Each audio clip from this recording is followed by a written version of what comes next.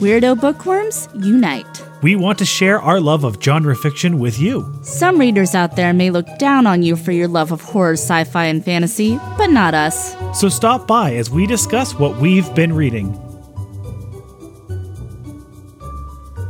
Hi, Genre Junkies, it's Sandra. And this is Scott. We got Stitches here, too. Hello. Stitches says thank you to everybody who gave her some well wishes a few weeks ago when she was sick, and she's all better now. She seems to be doing much, much better. Yeah, she had to have her medicine, and now she's all good, just here overseeing the podcast per usual. Hey, you know who else was sick? That would be Scott. Yeah, Hence why this episode is a week late. It was real bad, y'all. It was really, like, I had no voice. I had no energy. It was really unfortunate. Yeah, like a massive, insane ear infection, like kind of out of nowhere. But yeah, and then like he had no voice, and it was a whole thing. So, you know, sometimes the start of the year can be a little rough. This is one of those times. This is one of those times. January was a long year, but we got through it. And yeah, we've been a little remiss in like our social media posting and like telling everybody what's coming up. So we're going to get better at that again. But I can tell you right now, after this book, we're doing some women in horror stuff for February, which is very, very exciting. We're doing a compilation called Strange Women, and that was kind of mostly composed by Azura Knox, and that's going to be a fun little horror short story collection by, I think they're all women authors, or at least mostly, I don't know. I think they're all women authors, though. I believe they are, yes. Yes. So that'll be fantastic. And then after that, we have the Babysitter's Coven. And that's going to be a crossover event with one of my other shows, the Spooky Slumber Party. There's gonna be so many of us. Yes. And then we also, over at The Cold Show, another one of my shows, we're doing some Women in Horror Month stuff, too. So there's so much awesomeness for women in horror, and you know, the Genre Junkies, we like to participate. So, because I am a woman in horror, and I am married to a woman in horror. He lives a pretty horrifying life. So tonight we're talking about science fiction, pretty hardcore science fiction. A novel called Sleeping Giants. This is the first of a trilogy from The Themis Files, and it's written by Sylvain Neuvel, who is this whole trilogy, I should say, is really popular. It's been read by many, many, many people. It is a pretty well-regarded, pretty well-loved science fiction trilogy. Not old or anything, but of like kind of recent sci-fi stuff. And it is told through a series of interviews. It's one of those. It's a non-traditional format. It's similar in some respects to World War Z. Yeah. Kind of from one perspective in a way. Well, it's not from one perspective. No, but it's more because all the characters get interviewed, and this is like their interviews. Yes, it's definitely about multiple characters, but it's compiled from one perspective. Whereas World War Z reads more like a smattering of different stories. Right, and this is actually like in the blurb. It's like if you're a fan of Michael Crichton, World War Z, and The Martian, then you'll like this. So that's pretty exciting stuff. And one of the reasons this caught my eye, this series has been on my radar for a long, long time, and I've always thought Scott would enjoy this, but especially once I saw that blurb, and those are like a few of his favorite things right there, I was like, okay, I think we gotta try this. So I'm gonna read you guys the description. Again, this is Sleeping Giants, book 1 of The Themis Files. A girl named Rose is riding her new bike near her home in Deadwood, South Dakota, when she falls through the earth. She wakes up at the bottom of a square hole, its walls glowing with intricate carvings.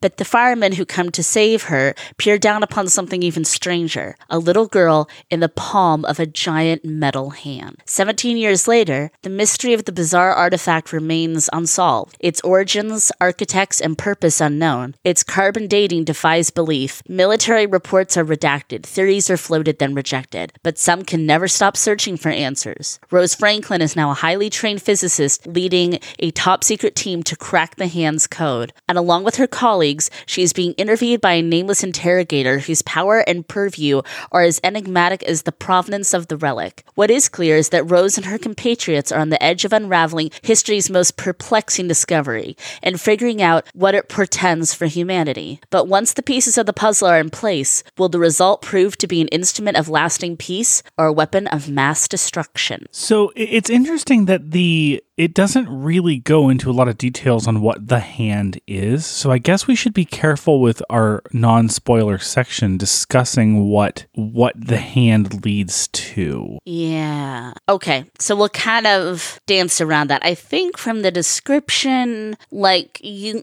kind of getting something, a giant metal hand. Yeah. But we'll keep it vague. So first of all, one of our friends, one of my really good friends, Molly, is from South Dakota. So hey, South Dakota, Isn't what's she up? from Deadwood? Yes, she is. Specifically? Yeah. Mm-hmm. So it's like awesome. I wonder if all y'all in South Dakota are big fans of this book, especially around that area. So let's just kind of right off the bat talk about our scores on this. Yeah. So I found this book to be a good read. I really enjoyed it. I found myself coming back to it fairly easily. Mm-hmm. It wasn't a page turner. It wasn't something I just absolutely couldn't put it down. But I really enjoyed the writing and the decision that was made in the styling of the book. Mm-hmm. I really enjoyed it. So here's the thing. I'm in good read too, but I would say there was parts of it that were page turner. I wouldn't say it was just a solidly good read. I would say it's kind of in between those two. Of course you're going to like certain people's perspectives more than other people's. That does happen in any sort of like multi-perspective book. But there was some just really cool things about how this book was written. So that's going to be kind of my launching into that, if you don't mind. Launch away. Launch away. Blast off.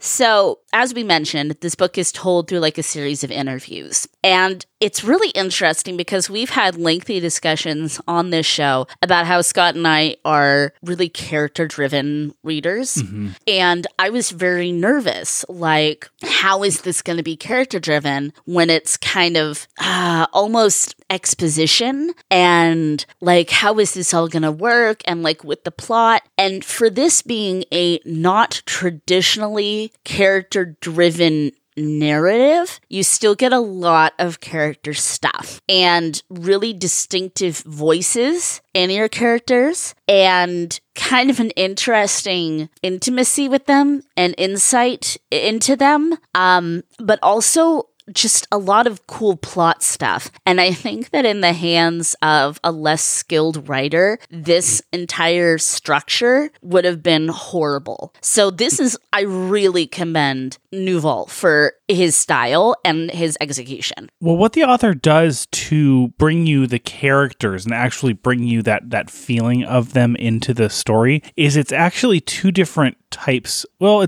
there's three different types of expositional story types in the book. There's the classic interview between the project leader and these different characters. Mm-hmm. There's confessionals that are basically transcriptions of things that the characters are putting into their own personal diaries. Yeah. And then there's also expositional reports that are written by organizations about what has happened, and that's the part that's a little bit drier, just to give you some setting. Mm-hmm. But the combination of both the confessional and the interview does a really good job of bringing you into the struggles and the personal thoughts of the characters. Mm-hmm. I think that's a really, really good way of putting it. So I was overall very pleased with the characters and the development of this. Of course, the story and the mystery of what they're unraveling and, this absolutely insane scientific discovery that is rewriting humankind and has these far-reaching, just huge concept things that are being, put on humanity and making us change as a culture and making religions have to adapt to this artifact and so much.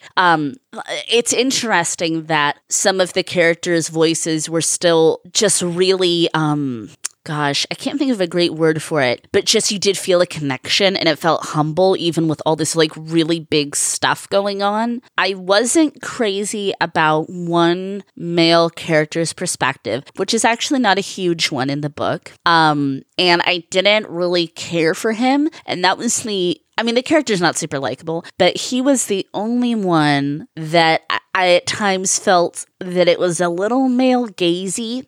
I know what character you're talking about, and he is not a great character.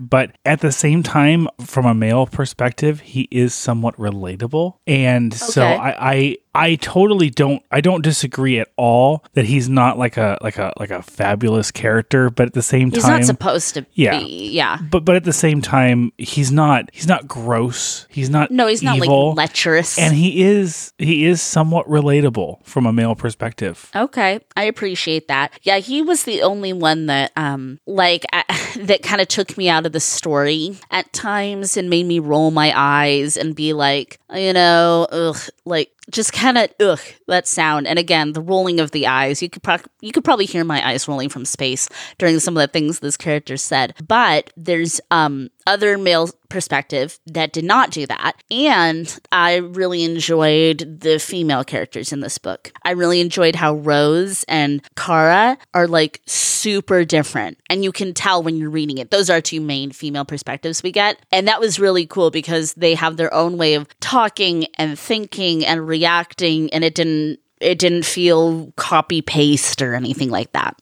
You agree? I do agree. I like the female perspective in this book probably more than any male, except for possibly the project director. Although I'm not sure. Is it explicitly stated that the project director is male? Yes. Okay. He is my favorite character, the interrogator. Oh, easily. Yeah. Easily. I love him. He is so funny and so ambiguous and so true to his motives, and you love him and you hate him, and he's funny. He's my favorite for sure. He's kind of actually, here's a fun game. Who would you cast as the project director? Who did you visualize as the project director? I don't know if I really have like a person, but it would be like white, cisgendered, like early 60s male. So Anthony Cox. Sure. I absolutely saw Anthony Cox. Very nondescript white dude who works for the government, but has a lot going on under the surface. Yeah. I would say this is, as far as appeal, I would say this is pretty mass appeal, this book.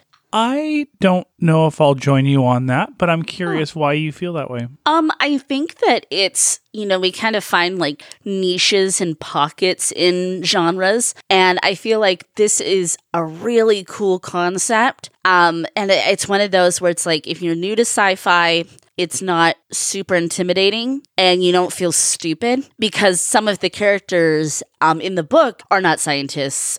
And so like they have to put things in like really layman's terms, which I appreciate, because when things get too sciencey, mumbo-y, jumbo-y words, I get, turned off. But at the same time, if you've read a lot of science fiction, this is still going to be something kind of novel. And I think the interesting perspective would get a lot of readers who read any type of genre, any type of fiction, to be like, oh, this is kind of different way to tell a story. I agree with you that this is incredibly approachable science fiction. Yeah. And for that reason, I think it appeals to a much broader audience, which is why I'm going to give it a broad appeal.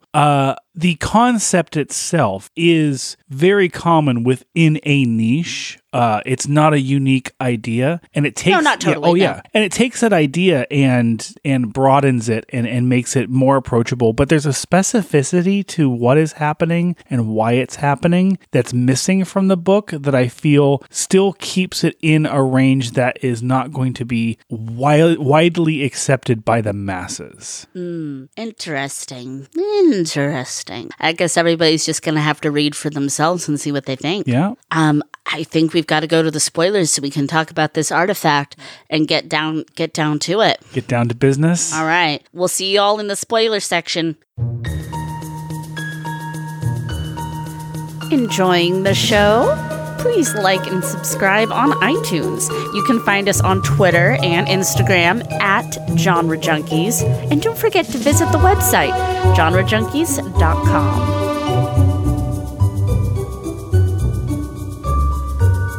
Welcome back to the spoiler section. This is Sandra, and I want to tell you something about our friend Scott here. Scott loves mechs.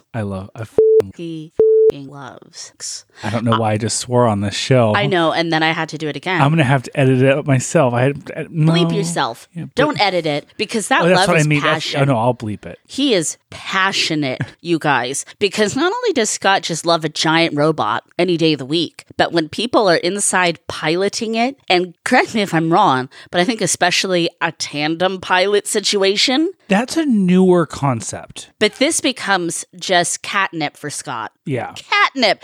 And I love, oh God, don't get me wrong. I love mechs. I love giant robots. I'm all about this life. But I was just like, oh, this is so like Scott, like porn right now. This is, okay, so this is what I really appreciated about this book. And I wanted to talk about this in the spoiler-free section, but I just, after we read that description again, I didn't feel right doing it. This book is Neon Genesis Evangelion meets Pacific Rim, but written in a style that is more World War Z. I appreciate that. It's interesting because a lot of these concepts, for someone who's coming at this who is a big fan of mech fiction, there is not a lot of originality to the story or to the setting. Sure. There's a lot of very oft done themes in this. Mm-hmm. What is unique is the style in which it's written, and I really did enjoy it. I love mechs. He loves them. He really loves them. He really does. Is this kind of Gundam-y too? Not really. Okay. Gundam. I'm not familiar with Gundam. So how about Lego Ninjago? No. What's the other one? Lego Exoforce. Yes. So Exoforce and okay, we'll go into this. Exoforce. Yeah, why don't you talk to us about mechs a little bit? Is the man-made war machine style of mechs, where the military or an independent organization has created robots in order to fight in wars, and there are pilots who are oftentimes have conflicted emotions about being pilots of these mechs. Mm-hmm. What they're doing to society. And then the other side is these mechs were created by someone else, typically aliens, or in the case of Neon Genesis Evangelion, spoiler alert, are aliens. And this falls into that category much more. Right. It does not appear that these were made by humans. These were made by an alien race. Oh, definitely. We even got a whole story about it. And their motives are still not quite unclear. There's questions. There's a legend that he tells about how they were there to protect us originally and they were left behind. But it's not actually clear that is really why it's there. Oh, I took that to be pretty clear. Oh, I've read too much mech fiction to take that for face value. Okay, I took not that. Not in the first book of a trilogy. I mean, well, obviously there's going to be more to uncover. Yes. Because we know now for absolute certainty we are not alone in the universe. So obviously, and we're, as the guy kind of says in his second meeting with the interrogator, well, you kind of maybe got on their radar a little bit now. Yeah. So we can expect a visit, I'm thinking. Think mom and dad are going to come home. The idea in the book of how they find these and how they're activated, which is from the side effects of nuclear study, is really genius. That was really cool. And that was, again, some of that, as I said, mumbly-jumbly language that intimidates me. But it was at the same time, I was like, okay, I'm with you. I'm understanding. I don't feel stupid. I get what we're saying. This is cool. I feel like this is one of those science fiction books where there are little things of real, slightly deeper science in there for the people in the know to go, yeah, I know. Yeah. But doesn't really, but doesn't, you're not, that knowledge is not required of you. No, but okay, Mr. Mech snob over here. Have you ever had one where the leg pilot had to have little goat knees? That's a new one. That is a new one. And that was not expected. I love that whole little side trip down mad science, and that whole with the guy gonna perform it and all of this. That was like one of the most page-turning parts of the book for me, because it was like, this is insanity. I mean, there are mech stories where the pilot does have to go through usually quite a mental transformation, yes. if not physical, that has a physical toll on the body. This is the first one where the pilot unknowingly but willingly undergoes a medical transformation to change his biology completely so that his knees bend backwards. I mean, he didn't really have anything to lose. No. I mean, I guess he could have died, maybe. They weren't going to let him die, though. But anyway, No. Vincent, I like. It's Ryan, in case you couldn't tell. No, absolutely. Who annoyed me. And I'm glad that his storyline comes around to a redemptive arc. And I was really rooting for him in those moments when they go to save Kara and everything. I was totally fine with all of that. But yeah, he just annoyed the bejesus out of me. I really like Vincent. I thought he was very funny and very interesting.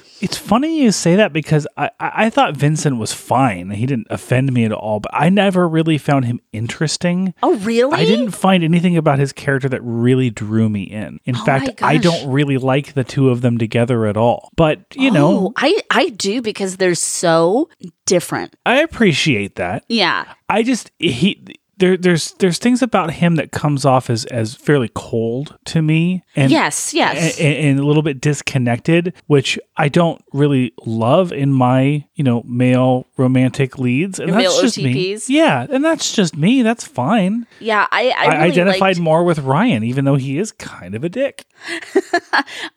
Well, like I said, I really liked Kara and I really liked Dr. Rose. But the thing that I liked about Vincent and Kara together is that they were so different. And I like that, she trained him because she's the one that, has been in the military and has like this athletic training. And it's like, yeah, you're a super genius, but she's got to like get him into the physical shape. The power dynamic is refreshing. Yeah, definitely refreshing. And I admired his determination to get on this level. I found it like, yeah, come on, little Vincent, you keep going, man. I really appreciated that, and that he was so like game with like bending his legs back. And then after Denver, when it's like, okay, well, he's got a real long beard now and he just paints models and makes them, and the interrogator's like, yeah, it's impressive. But then when he says, no, you don't understand, all of this stuff he's been doing on his retreat was to make him be better and worthy of this project. That was really, really cool character stuff. And it was like, when he reveals that, it's like a sentence. And it's like, wow, a whole lot of insight into this man's mind just like summed up in like a few words. Like if you blink or you weren't being an astute reader, you could have missed it. Mm-hmm. But I love that all of them are so dedicated and obsessed with this project, because how could you not be? Oh, it's one of a kind. It's otherworldly. And of course, I love the moral questions that they're forced to face, and that, we as the reader and the interrogator and the members of the government and everything are like, okay, you can't make an omelet without breaking some eggs. But what if those eggs are human lives? Very, like you said, a lot of the time the mech fiction gets into like some like psychological stuff and some like morality things. Very much. And I feel like the story is going more towards the direction of, especially in the second book, I feel like it's going to be more psychological based. Like what are the psychological problems that come along with holding this kind of power and being responsible for this kind of power and being the only ones who can use that power. Oh, yeah, I have a part highlighted here, and this had to have been from Rose. I've been giving a lot of thought to Oppenheimer and the Manhattan Project these past few days. Yes. It's kind of the same thing of like, okay, so not only do we now know that basically we're not alone in the universe, we're not even sort of the most intelligent things in the universe. Something is kind of keeping tabs on us, and we're part of a narrative that we have no written history and a shaky oral history of at best. Yeah. And how do we all fit into this? And what are going to be the repercussions of our science has advanced us to this point where we can find the robot, build it, get into the thing, and now it's like, okay, this is huge. Like, and the book kind of builds towards that in all its ways, that it's like, this is us as Earth coming together, and it can't be about, ethnicity or language or politics. Or borders. No. This is us as a planet, and I really appreciate that that planet-centric message. Mm-hmm. That spoke to my heart a lot, because I'm a huge fan of Earth. Totally my favorite planet. It's the best. It's the easiest one to terraform. That wasn't going to be like on my list of why it's my favorite planet, but that's good too. We should probably start terraforming Earth before we go to Mars. Oh my Lord. Love that the robot's a female. Yes. I'm curious, did you read the snippet from book 2 at the end of this book? I didn't. I did not.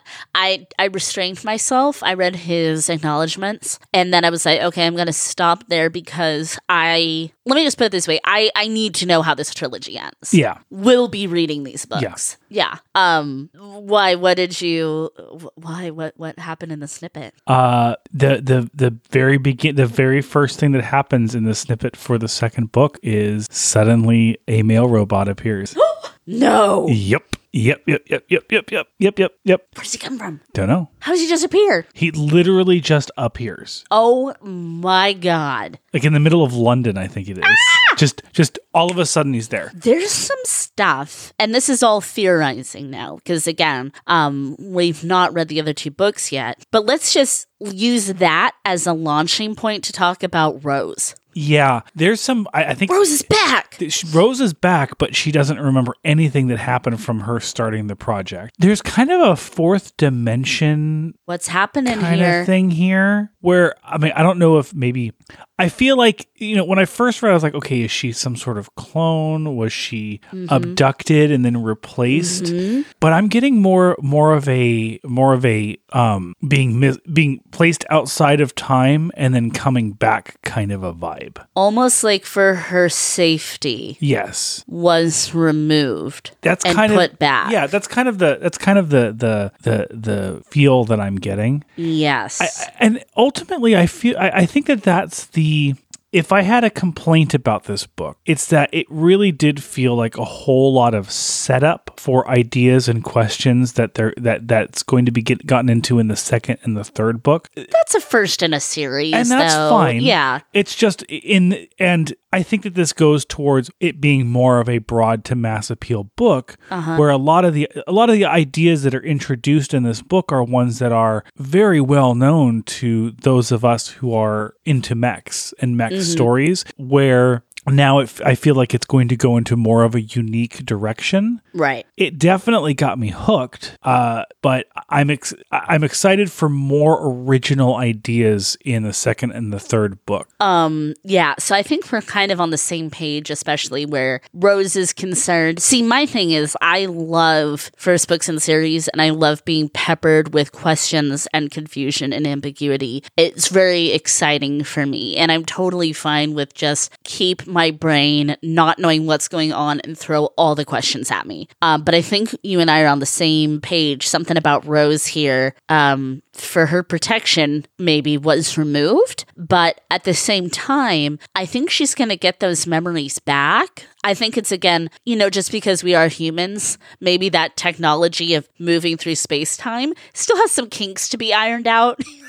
Our brains aren't quite where they should be. Speaking of which, well, we don't know all the story of the oral history, but I loved those scenes in the Chinese restaurant. Yes. Okay. What was that character's name? He said call him Mr. Burns. Mr. Burns, yeah. Because he has like a burned face. Yeah. I pictured Alfred Molina, by the way. Oh, sure. I don't know why. Just they kind of describe him like that. Yeah.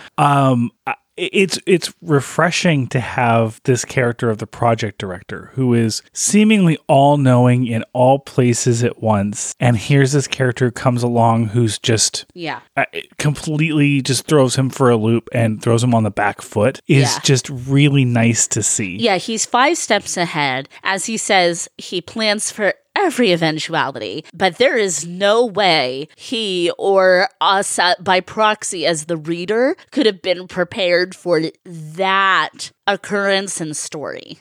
I think that this gentleman is part of some sort of kind of cult, secret society. Yeah, he's we're kind of being led to believe that perhaps he's one of those descendants. Yes, that he's got some alien blood in him, and that's been kind of passed down this way. Which so does Kara. And, anybody that can pilot it. But where they've really they never lost the through line of the story and whatnot. Speaking of the interrogator who we love so much, it's always really nice, you see him being this absolute sociopathic asshole, but then he also has a heart. And I found that so wonderful that he has different layers to him like that. I love a character that's really, really complicated and not good or bad, but he's just all about this mission. And my favorite kind of Sherlock Holmesian, as he's going through and being so far ahead of everybody, is the end of the book, talking about Dr. Pompantonio and how they've basically set this woman up. Oh my God. Where she's going to live the rest of her life in prison, basically. Yeah. Well, because she's talk about a sociopath. She just wants power so badly, almost more megalomaniac, maybe.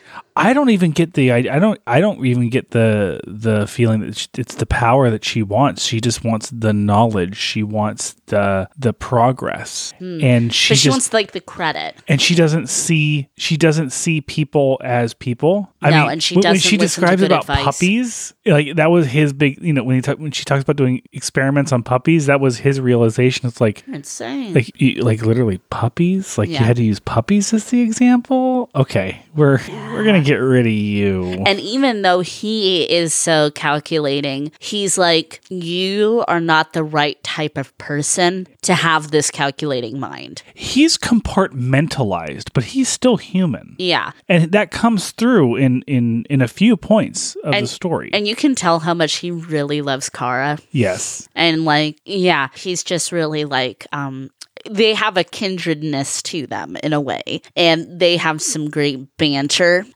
between the two of them. But so good. I really think I'm going to be happy with the rest of this trilogy. I was certainly very, very happy with the first book. Should we give it Let's give it our final score. I'm going to give this book 4 robot hands out of 5.